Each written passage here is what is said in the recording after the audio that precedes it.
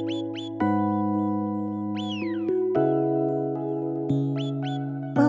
again to the second wave of quarantine evidence-based radio. I hope that you are all warm and safe after the snowy night that we had and morning. As a reminder, you can always find this and previous shows as a podcast on your favorite podcatcher or via the website evidencebasederrata.com. Let's start tonight with a story that frankly should surprise no one who listens to this show on a regular basis, or pretty much anyone who doesn't listen to Joe Rogan or Alex Jones. I hope that those Venn diagrams don't overlap with mine very much unless you are listening ironically, which I do to Alex Jones occasionally, but mostly through someone else making fun of him. So, in two separate studies, the antiparasitic drug ivermectin has once again both failed a clinical trial on its efficacy against COVID-19 and has once again been found to be associated closely with Republican politics. Political affiliation should not be a factor in clinical treatment decisions, the Harvard researchers behind one of the studies concluded. Our findings raise concerns for public trust in a nonpartisan healthcare system. Led by Harvard health policy researcher Michael Barnett, the researchers noted a sharp increase in prescriptions for ivermectin during the pandemic despite evidence of its ineffectiveness against COVID-19. Now, again, there were some preliminary studies that looked at a bit of possible help, but when people went back and looked at those, they found that they had all sorts of problems with their methods and with their conclusions, and so very early on, people were really able to put out there that this was not a good idea. And so, unfortunately, by that point, it apparently had already taken hold in the Republican circles and on as a Republican talking point, as a sort of thing they don't want you to know kind of scenario. And that, of course, led to a lot of conspiracy theorists and a lot of anti-government people really kind of digging in their heels on it, despite all of that new evidence. And so this team decided to look and see if prescription levels could be linked with county-level political voting patterns for the 2020 election. And so as a control, they also looked at prescriptions for another antiparasitic drug called albendazole and an immunosuppressive drug called methotrexate. They surveyed medical claims for more than 18.5 million adults between January 2019 and December 2020. They then divided the counties for which data was available into 4 groups. The first quartile had the lowest share of Republican votes, and the fourth quartile the most, again in the 2020 election cycle. They found an overall increase in prescriptions for ivermectin of 964% in December 2020 compared to the pre-pandemic December 2021. Now again, as a note, ivermectin is actually a really amazing drug for curing parasitic infections. And so a lot of people will talk about how, it's a Nobel Prize winning drug. Yes, as an anti-parasitic. COVID-19 is caused by a virus. And while you can say that viruses are parasitic, they are not parasitic in the sense of being a actual parasite for which ivermectin is able to have some sort of effect on. And so the team found what was a very distinct pattern in the data. The prescriptions were not distributed evenly across the country, but had a very solid pattern. The higher the share of Republican votes in a county, the higher the number of prescriptions for ivermectin. They saw a similar pattern with hydroxychloroquine after the FDA revoked the emergency use of the drug in March 2020. Again, prescriptions increased in the latter half of 2020, indexed to Republican votes. And so that's a big measure there, that it wasn't until the FDA said, no, this isn't working, that the prescriptions increased. And so there's definitely a level of, I feel like, sort of reflexive anti-government sentiment there as well. And what's important in this study is they found no such patterns when looking at the control drugs. Our findings are consistent with the hypothesis that U.S. prescribing of hydroxychloroquine and ivermectin during the COVID-19 pandemic may have been influenced by political affiliation, Barnett and his colleagues concluded. I don't know. It's because I always want to say quinine. And that I always mispronounce hydroxychloroquine or chloroquine. I'm sorry. We're going to move on. I hope some of you find my inability to pronounce things charming and not incredibly annoying. If you do find it annoying, I'm very sorry. So the second study comes from Malaysia, where researchers are reporting on a study involving 490 high-risk COVID-19 patients. In this trial, ivermectin was unsuccessful in arresting the progression to severe disease in these patients. It also failed to make a statistical difference on a variety of factors, including time of disease progression, length of hospital stay, need for ventilators, need for intensive care, and even death. Now, Malaysians are actually required to report cases of COVID-19 to the government, and so those who are in high risk of disease progression are either referred to hospitals or admitted to a COVID-19 quarantine center. So basically what this means is that it's much easier to closely track the trial participants in a way that made this pretty straightforward. The participants were individuals who had tested positive for the virus, were aged 50 or older, and had had at least one underlying medical condition. At the beginning of the trial, 490 patients were considered to have mild or moderate infections. They were then randomly assigned to one of two cohorts.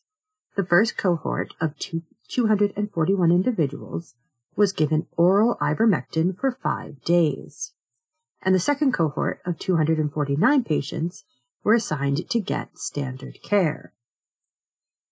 At the end of the study, 52 of 241 patients, or 21.6% of those who had been given ivermectin, had progressed to severe disease. On the other hand, just 43 of the 249 patients, or 17.3%, had progressed to severe disease in the control group. So that's pretty interesting. So not only did it not help people, they actually had more incidences of progressing to severe disease than the people who were experiencing standard care. So again, not better, worse. The ivermectin cohort documented more side effects as well, but no other significant differences in disease outcome. Overall, 44 patients reported side effects, with 33 having been in the ivermectin cohort. Unsurprisingly, diarrhea was the most common side effect, as this is something that we already know that ivermectin causes, and it's one of the reasons why people have kind of said, taking this without having an actual parasitic infection for which it is required can actually be dangerous. And so 5 cases of severe adverse reactions were recorded, 4 of which occurred in patients taking the drug. 2 had heart attacks, 1 had severe anemia, and 1 developed hypovolemic shock as a result of severe diarrhea. The final patient in the control group had abdominal bleeding. Now, of course, it didn't specifically say, and I didn't pour through their data points quite finely enough to find out if they actually considered that the heart attacks and anemia were caused directly by the ivermectin. It may have been an influence, but we can't say, it's hard to say specifically that if they hadn't been on ivermectin, that they wouldn't have had a heart attack or have severe anemia. Though that one might be a little bit more easy to trace, because I know that it can cause real intestinal issues, which might lead to, again, bleeding that can cause anemia. And it's, again, clear through all of this that ivermectin was not helpful to anyone in this study, and in fact, again, was potentially harmful. And these results mimic those found in other randomized trials from both Colombia and Argentina. Now, of course, part of the issue is that these are coming from other countries, because in the U.S., we've been pretty straightforward that we don't think that ivermectin works, and we're not going to look at it anymore, which is, of course, something that then feeds into the conspiracy theory that suggests to Republicans that there's something that we don't want people to know about it, which is, of course, ridiculous. And so the Malaysian team concluded that their randomized clinical trial of high-risk patients with mild to moderate COVID-19, ivermectin treatment during early illness did not prevent progression to severe disease. The study findings do not support the use of ivermectin for patients with COVID-19. So, yeah, pretty straightforward. It does not suggest usage for COVID-19. Ivermectin can be amazing when used for its proper labeled usage. And yes, there are things that can be used off-label. People do it all the time. But after several randomized controlled studies have been done and all show no good results, it's time to step away from the ivermectin and move on to something else. Maybe like getting a vaccine, which is absolutely known to help against COVID-19. And every study that has looked into whether vaccines are effective against the COVID-19 virus have proven time and time and time again that yes, they are very effective against getting COVID-19. And if you get COVID-19 despite having been vaccinated, it is highly protective against severe disease and death. Do people still die who have been fully vaccinated? Yes. But the amount of those people is very small, and usually they do have multiple underlying conditions. And of course, you know, we could take the whole rest of the time to talk about the issues of our healthcare system and how it is absolutely failing the vast majority of Americans. But I do want to actually talk about other things tonight. And frankly, I could fill this entire show for weeks on end with tirades about how our healthcare system is broken. And it's interesting. I was talking to someone earlier about how our political system is broken, and it feels like they're very, very closely tied together in how they are broken. And I'm not sure how to fix either of them at this point, other than to start over. So we're not going to talk about that. Let's talk about a different study. And this is sticking with COVID. So epidemiologists are tracking a sublineage of the Omicron variant called BA2. And so far, the results from the lab versus those from the field, from, everyday life, have actually been in conflict somewhat, which is interesting. Laboratory and animal data suggested that it can cause more severe disease than the original BA1 Omicron variant. But in countries where it has become the dominant variant, this hasn't actually been seen. And in many cases, both cases and hospitalization are declining. Additionally, while some animal experiments suggested that BA2 might interact differently with some immune responses compared to the original Omicron variant, again, real-world data suggests that the 3-shot regimen is just as effective, if not slightly more effective, against BA2 than BA1. However, it is indeed slightly more transmissible, which is allowing it to overtake BA1 in many areas where it has gotten a foothold.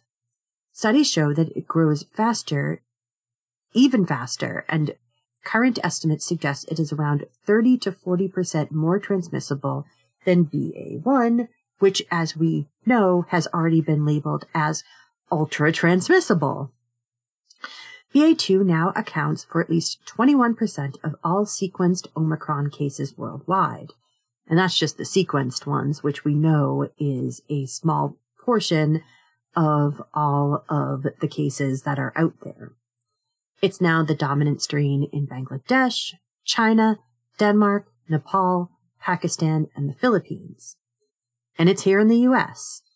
In the U.S., it tripled from 1.2% in the week ending January 29 to 3.9% in the week ending February 12th. And of course, it can take slightly longer in the U.S. to really get going because obviously it's a big country. And you do have to have actual people moving around and spreading it. So I think that's why it hasn't yet really ramped up. But I'm sure that once we hit a particular tipping point, it's just going to explode here as well.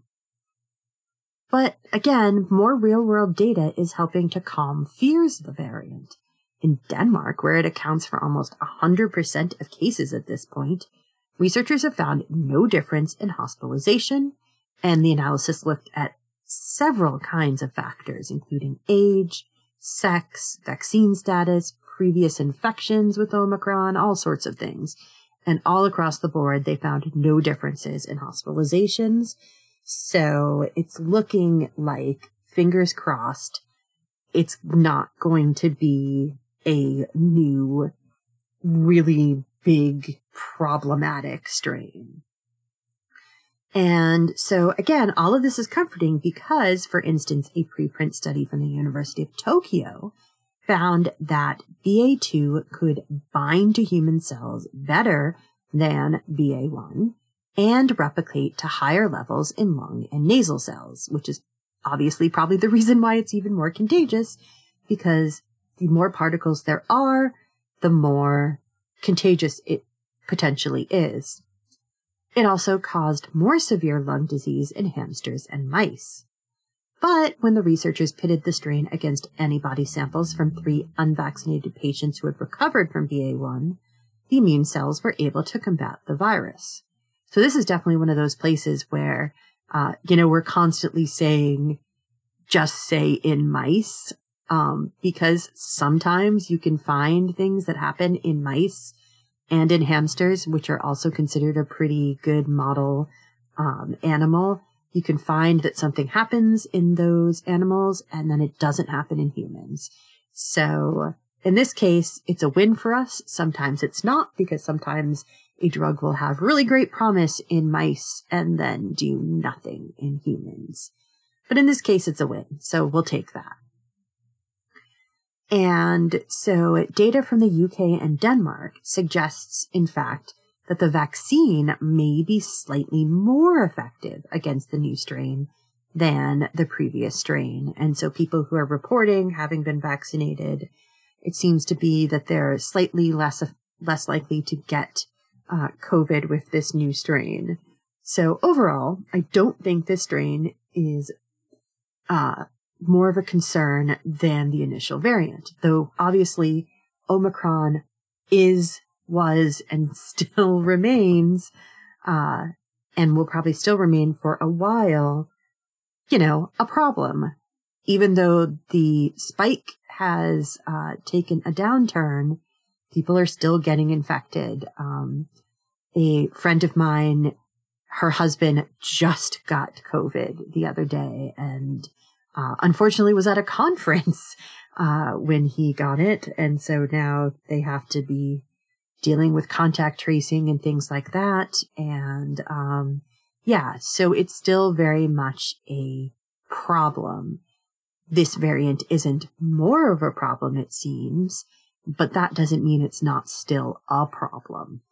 And so I think that we still have to be really careful and really vigilant in what we're doing. But those things do seem to work. So I didn't want to talk about it completely today because I wanted to talk about other things. But remember that conference, the anime conference, I believe it was, that everyone was worried was going to be a super spreader event, including me, I will admit. New papers coming out from the CDC in comorbidity and, in morbidity and mortality suggest that it turned out to not be a huge super spreader event. So yes, many people did get COVID, but not in a way that was more than one would expect. And so it turns out that the venue clearly had a lot of good ventilation. They had ventilation with HEPA filters. And so it turns out that with those HEPA filters and with people having been wearing masks for the most part, that it turns out that even though there were clusters, so for instance, there was that cluster that we actually talked about at the time, where a bunch of people who knew each other and were hanging out with each other most of them did catch COVID-19, but overall it did not become a super spreader event. Okay, so we're going to move on now, and we're going to talk about a new study which reports on what is thought to be the third person cured of HIV infection. And so obviously HIV is the virus that causes AIDS. And so in this case, the woman was cured after receiving a stem cell transplant that used cells from umbilical cord blood. The other two people who have been cured, Timothy Brown and Adam Castillo, both received bone marrow transplants from donors with a genetic mutation that blocks HIV infection. This involved the transplantation of adult hematopoietic stem cells. Those are from adults, and so they are the cells that are able to create white blood cells and other forms of blood cells, which are an important part of the immune system. The process, though, was not without significant initial side effects. The stem cells from the rare genetic mutation, which, according to the New York Times, has only been found in around 20,000 bone marrow donors to date, took a heavy toll on both men initially. They both suffered from what is called graft versus host disease, where the new cells attacked cells in the patient's own body. But both recovered and were cured of HIV. In this new procedure, the unidentified woman left the hospital just 17 days after the procedure and seems to have had no indications of graft versus host disease, according to Dr.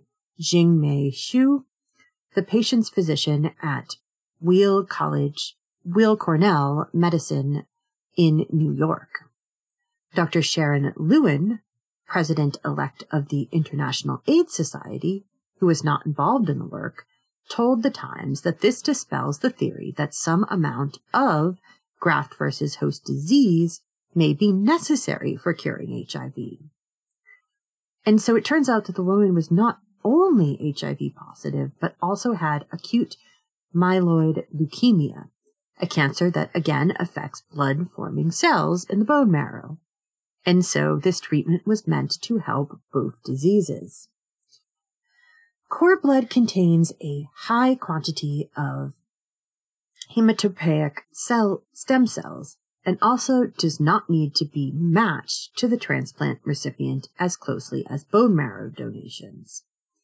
For bone marrow donations, the donor and recipient's HLA, or human leukocyte antigen tissue type, must be closely matched. These HLA proteins come in different varieties, and the varieties must be closely matched between a donor and recipient in order to avoid aggressive immune reactions.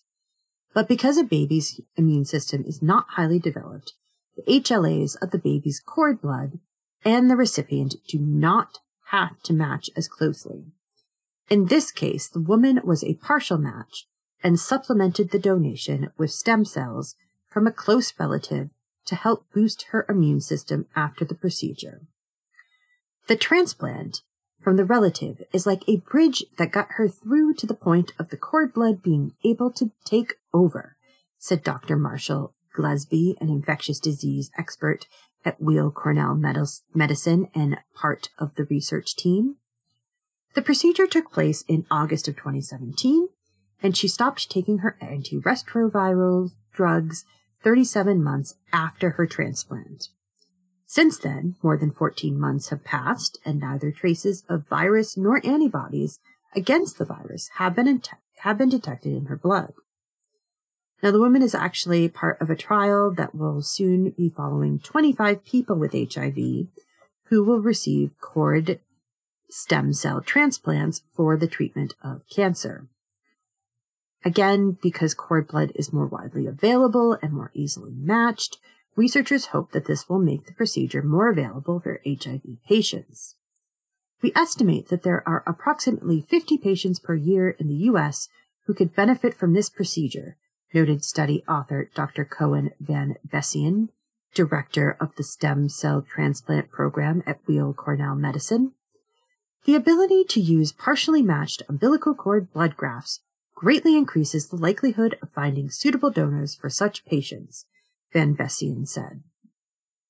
Now, of course, worldwide, nearly 38 million people are living with HIV. Now, antiretroviral drugs allowed many who can access them the ability to turn what was once a fairly quickly killing disease into a chronic disease, and people can live for decades and have what is functionally a normal life. But many more people don't have access to the drugs, let alone to transplant facilities. And of course, I think, as with all drugs, some people probably have some side effects for the drugs, and I know that they're a pretty sort of regimented activity that you have to take, several drugs every day at different times of the day. And so, it's a pain to do that for the rest of your life, but obviously it's better than having your HIV infection develop into full-blown AIDS. But again, many people don't have access to either. Now, a vaccine is attempting to be developed for HIV, but obviously that won't help the people who are already infected necessarily. And there's still a lot of testing before that can be actually rolled out. And so I think that while this is very cool and I wanted to talk about it, I think that we also have to remember that there are a lot of people suffering with HIV who don't have access to this kind of cutting-edge medicine, especially people in Africa, which just continues to be burdened by this disease. So, yeah, just a little bit of tempering here, unfortunately, because while this is really cool, it's clearly meant for a very tiny subsection of people who are infected with HIV.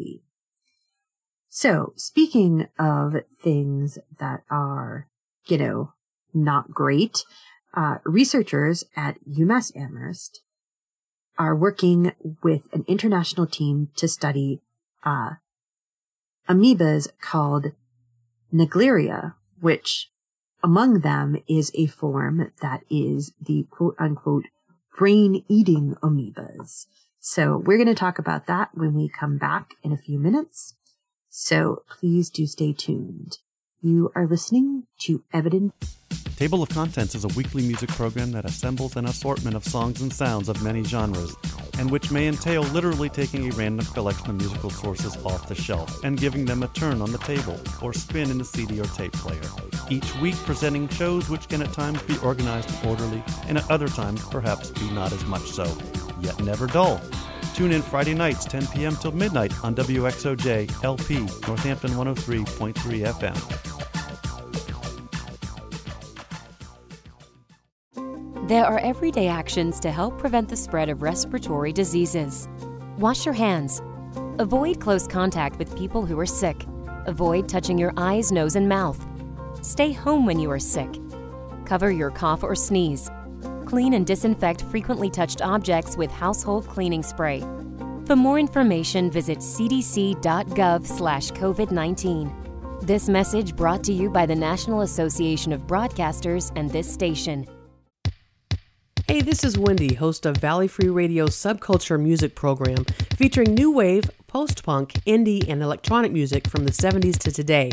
Join me every Friday night from 8 to 10 p.m. here on WXOJ, or stream it live from your favorite listening device at valleyfreeradio.org. In our polarizing political climate, it's become difficult to find shows willing to discuss, much less listen to, different points of view. Our job is to talk about things we hope you'll find interesting without all the shouting. To disagree without being disagreeable. To provide incisive, factual commentary that cuts through the weekly spin cycle and aims to enlighten, not enrage, our listeners. So tune in for Civil Politics, Friday evenings at 7 here on Valley Free Radio, or anytime at civilpoliticsradio.com. Okay, we are back. You are still listening to Evidence-Based Radio, and now we are going to talk about amoebas. And so we're not going to talk specifically about the brain-eating version, but we're going to talk about one of its closely related strains. So again, researchers at UMass Amherst have worked with an international team to study these tiny little amoebas. They're looking at Naegleria gruberi. And so this is, quote, a unicellular eukaryote whose evolutionary distance from animals and fungi has made it useful for developing hypotheses about the last common eukaryotic ancestor.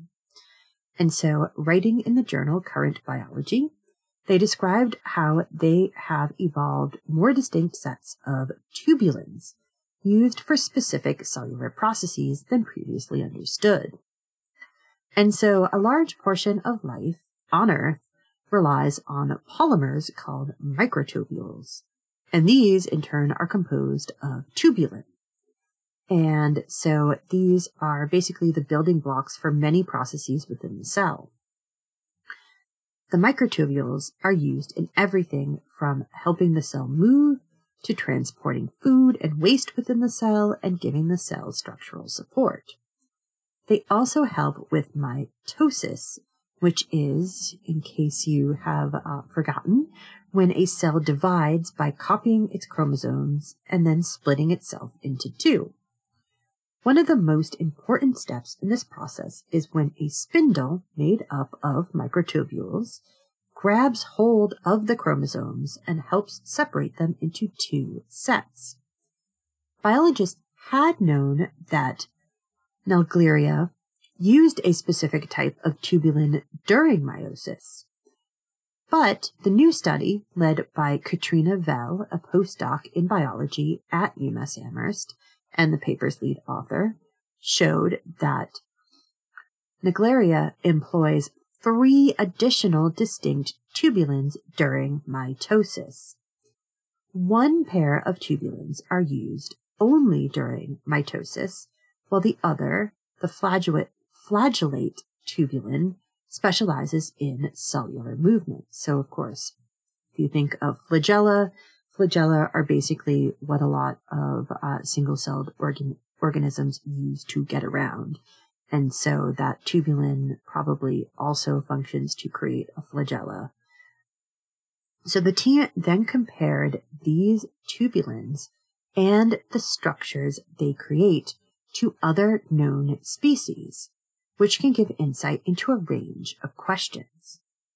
For instance, the species of Naegleria being studied, Naegleria gruberi again, are, as we noted, closely related to Naegleria fowleri, which are the brain-eating variety of amoeba. Another thing to haunt my nightmares.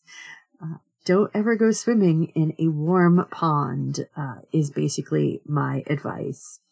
And obviously, brain-eating amoebas are pretty rare, but the fact that they exist at all is a little bit too much for me. And I'm just really glad that I live in the Northeast, where ponds don't tend to get warm enough in order for them to be able to survive. Not that I've been swimming in a pond in a very long time, but still. So, if we can understand the basic biology of Naegleria, says Vel, we can learn how to kill it by devising drugs that target the amoeba's unique tubulins, which would be really great because right now I don't think there's actually any kinds of treatment for the disease. I think that basically, unfortunately, people who are infected do tend to not have a good outcome. But beyond this practical but important concern, the research can also tell us more about the basic building steps of creating an organism and what sorts of rules are in place when they replicate and form structures. All organisms have to replicate themselves, said Lillian Fritz Leyland, professor of biology at UMass Amherst and a senior author of the paper. We know how the replication processes work for some cells, but there's a huge set that we don't understand. Naegleria lets us test the rules scientists have come up with to see if they hold here. And so, in order to conduct the researchers, the team grew the Naegleria cells and stained them with different chemicals so that they would glow, and then took extremely high-resolution 3D photographs. This allowed them unprecedented views, and that allowed them to measure, count, and analyze the different microtubule structures. I've spent most of my career studying the meiotic spindles of more common cells like mammalian cells, said Patricia Wadsworth, professor of biology at UMass Amherst and one of the paper's senior authors. The tools of modern biology allow us to explore more diverse cells, like Naegleria, which is in some ways similar but also very different. And in addition, this is another case where researchers from all over the world and from various disciplines have come together to answer interesting questions about the fundamentals of our world. People often think of technology driving science, said Fritz Leyland, but in this case, the questions we are trying to answer are so fundamental to how life on Earth operates, and of such interest to so many scientific specialties that we need to assemble an international team of various experts. In this case, collaboration, teamwork, and effective communication drove the science. Okay, so we're going to move on now, and we are going to turn to talking about birds. Hooray! So first off, as advertised last week, we are going to discuss Goffin's cockatoos and their tool usage, including playing a kind of rudimentary golf. And so the research is actually meant to explore their ability to combine multiple objects into one tool and kind of to think about and to model evolutionary implications for how humans may have learned how to use tools. So obviously this is an animal model for something that humans developed at some point. And so it's not just to see how cool the parrots are, even though the parrots are pretty awesome.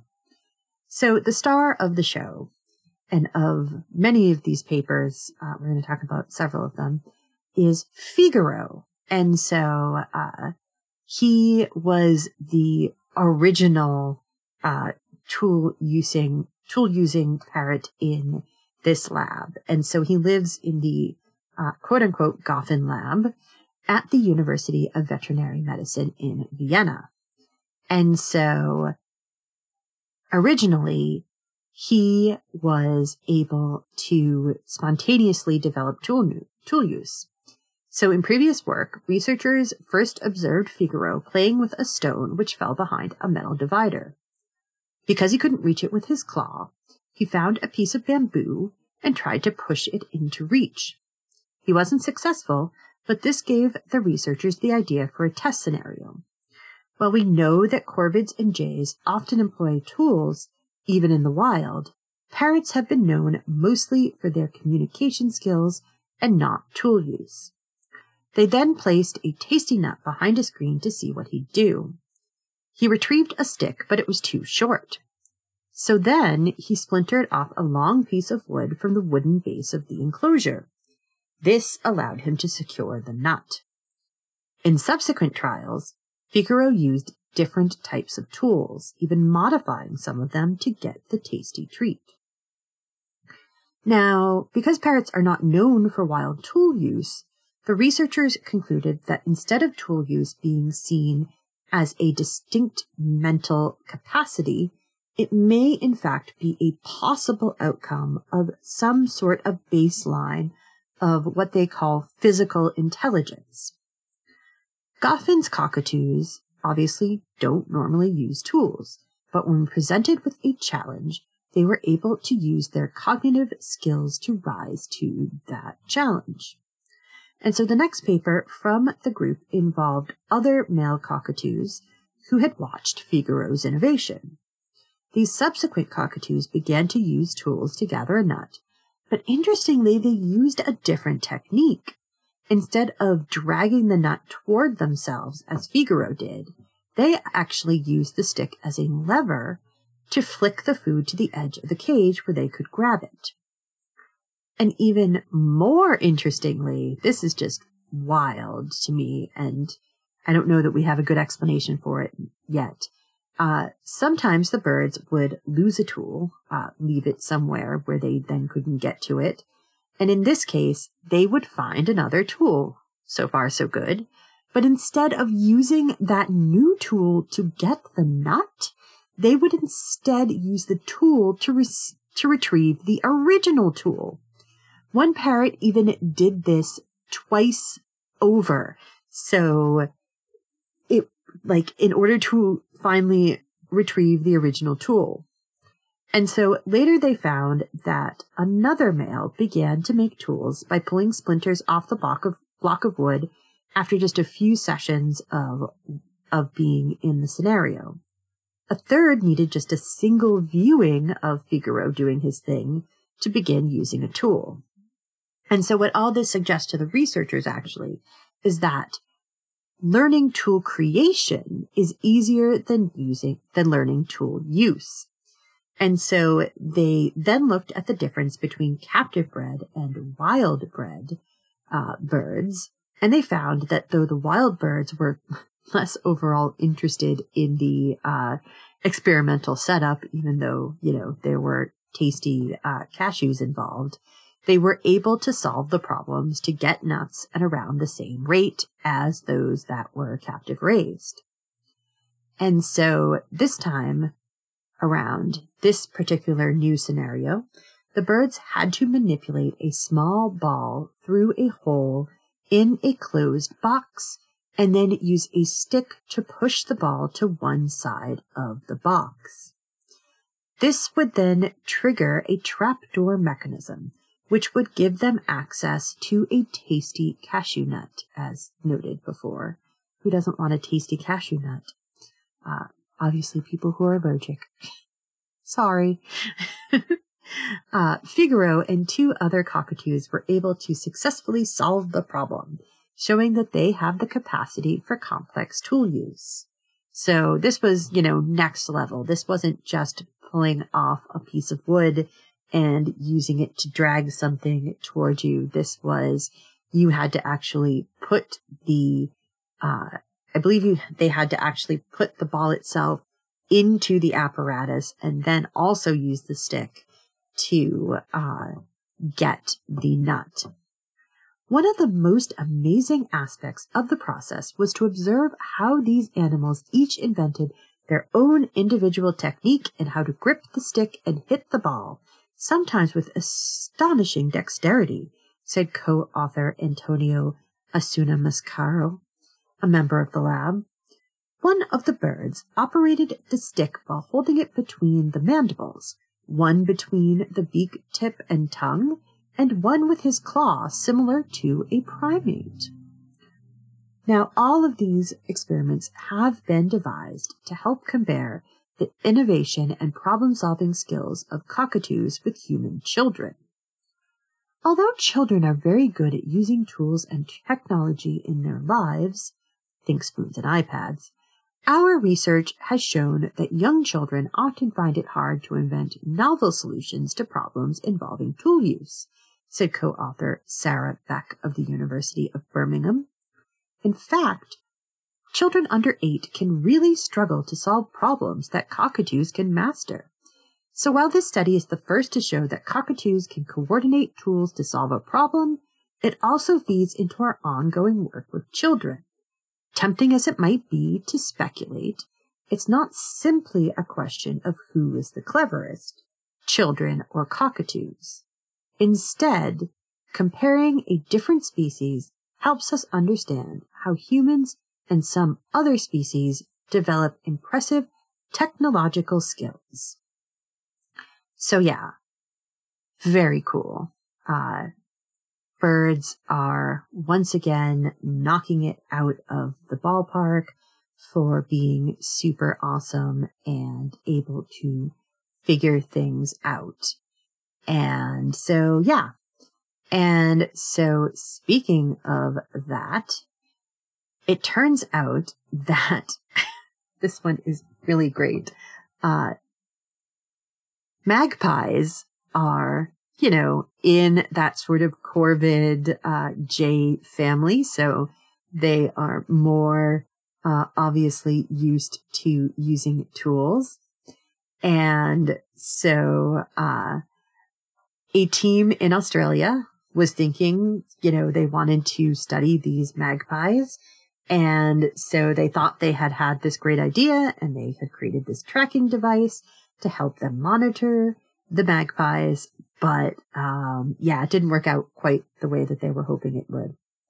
And so, the new research is published in Australian Field Ornithology. And so a small group of Australian magpies, after being fitted with harness-like tracking devices, basically decided that they weren't interested in having these on them. And so the birds actually helped each other remove the devices. And so they are considering this a potential sign of altruism and obviously strong problem-solving skills among these birds. And so apparently this is called rescue behavior. And so when someone helps to try and free another individual in distress, which, has no obvious direct benefit to the rescuing individual, said the authors in their paper. And so ants do this a lot. It's been documented apparently in Seychelles warblers, who apparently help liberate each other from sticky seeds. And so this is probably the first time it's been seen in Australian magpies. And so the purpose of the experiment was that they wanted to learn more about, the social dynamics of magpies. So in that respect, it was great. But they also wanted to learn about things like how far they travel each day and how their social behaviors are influenced by sex, age, and rank. And so the second purpose of the study was to test these newly developed tracking devices.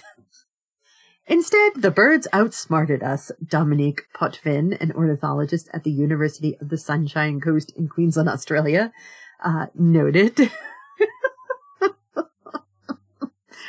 So that's pretty cool. I adore this. And so they thought they had designed these great little backpack devices that you could put onto them. And they could recharge wirelessly, transmit data wirelessly. They could detach with the use of a magnet. Ooh. And so that meant you didn't have to catch the birds a second time. And so, yeah, it seemed totally great and exciting, except for when they piloted it.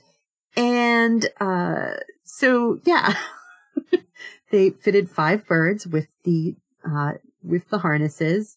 And, then literally within 10 minutes of fitting the 5th and final tracker, an adult female without a tracker, was noted to be seen trying to remove the harness from a younger bird and eventually got it off. And so in the following hours, this continued on, and by the 3rd day, the final tracker had been removed from a dominant male. And so yeah. So they did find something. They just didn't find what they thought they were going to find. And so obviously these magpies are highly intelligent and have lots of problem-solving abilities. And so they suspect that it might have triggered them to think that this was a parasite that needed to be removed. And so that was why they were helping each other, because, they live in social communities. And so, yeah, it was pretty exciting and hilarious to see them taking these off. Oh, good times. I do feel bad for the researchers, but it's also pretty darn hilarious. All right. We have just enough time for one more story. And so about a decade ago, some elephant-sealed males were equipped with recording devices on their backs to test whether they make noise as they swim out to sea for food. It turns out that they didn't, but what researchers heard instead was the clicking calls of sperm whales. And so basically nothing much was done with that info at the time until recently. And so next week, marine biologists at the University of California, Santa Cruz will be equipping a fresh set of elephant seals with microphones. The cool thing is that seals are like migratory birds. They return to the same spot each year after patrolling the vast Pacific Ocean, a place that is hard for researchers to do work in, obviously. And so the seals should be out for about 2 months, and if all goes to plan, it will be the first time that scientists have used animals rather than a network of underwater microphones to listen to deep ocean life for more than a few days. So one of the big things they're hoping to hear are elusive beaked whales to learn more about this vast but poorly understood ecosystem as well. And so the seals will again be offshore for the entire 2 months.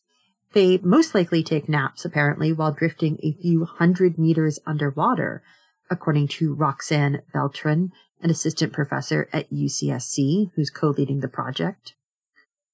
They can plunge as much as a mile underwater, hunting for small fish, squid, and even shark. This, of course, puts them in close proximity to whales and other marine mammals. And as noted, they don't tend to make noise themselves. They're not contaminating the data, said Holger Klink, an expert in bioacoustics at Cornell University, who's co-leading the project with Beltran. They're really only measuring what's going on in their surroundings. And so we'll once again have to see how well this works out. And so the devices cost around $5,000 and they're not capable of remotely sending data. So it's important for the team to be able to retrieve the actual devices, which are around the size of an old cell phone.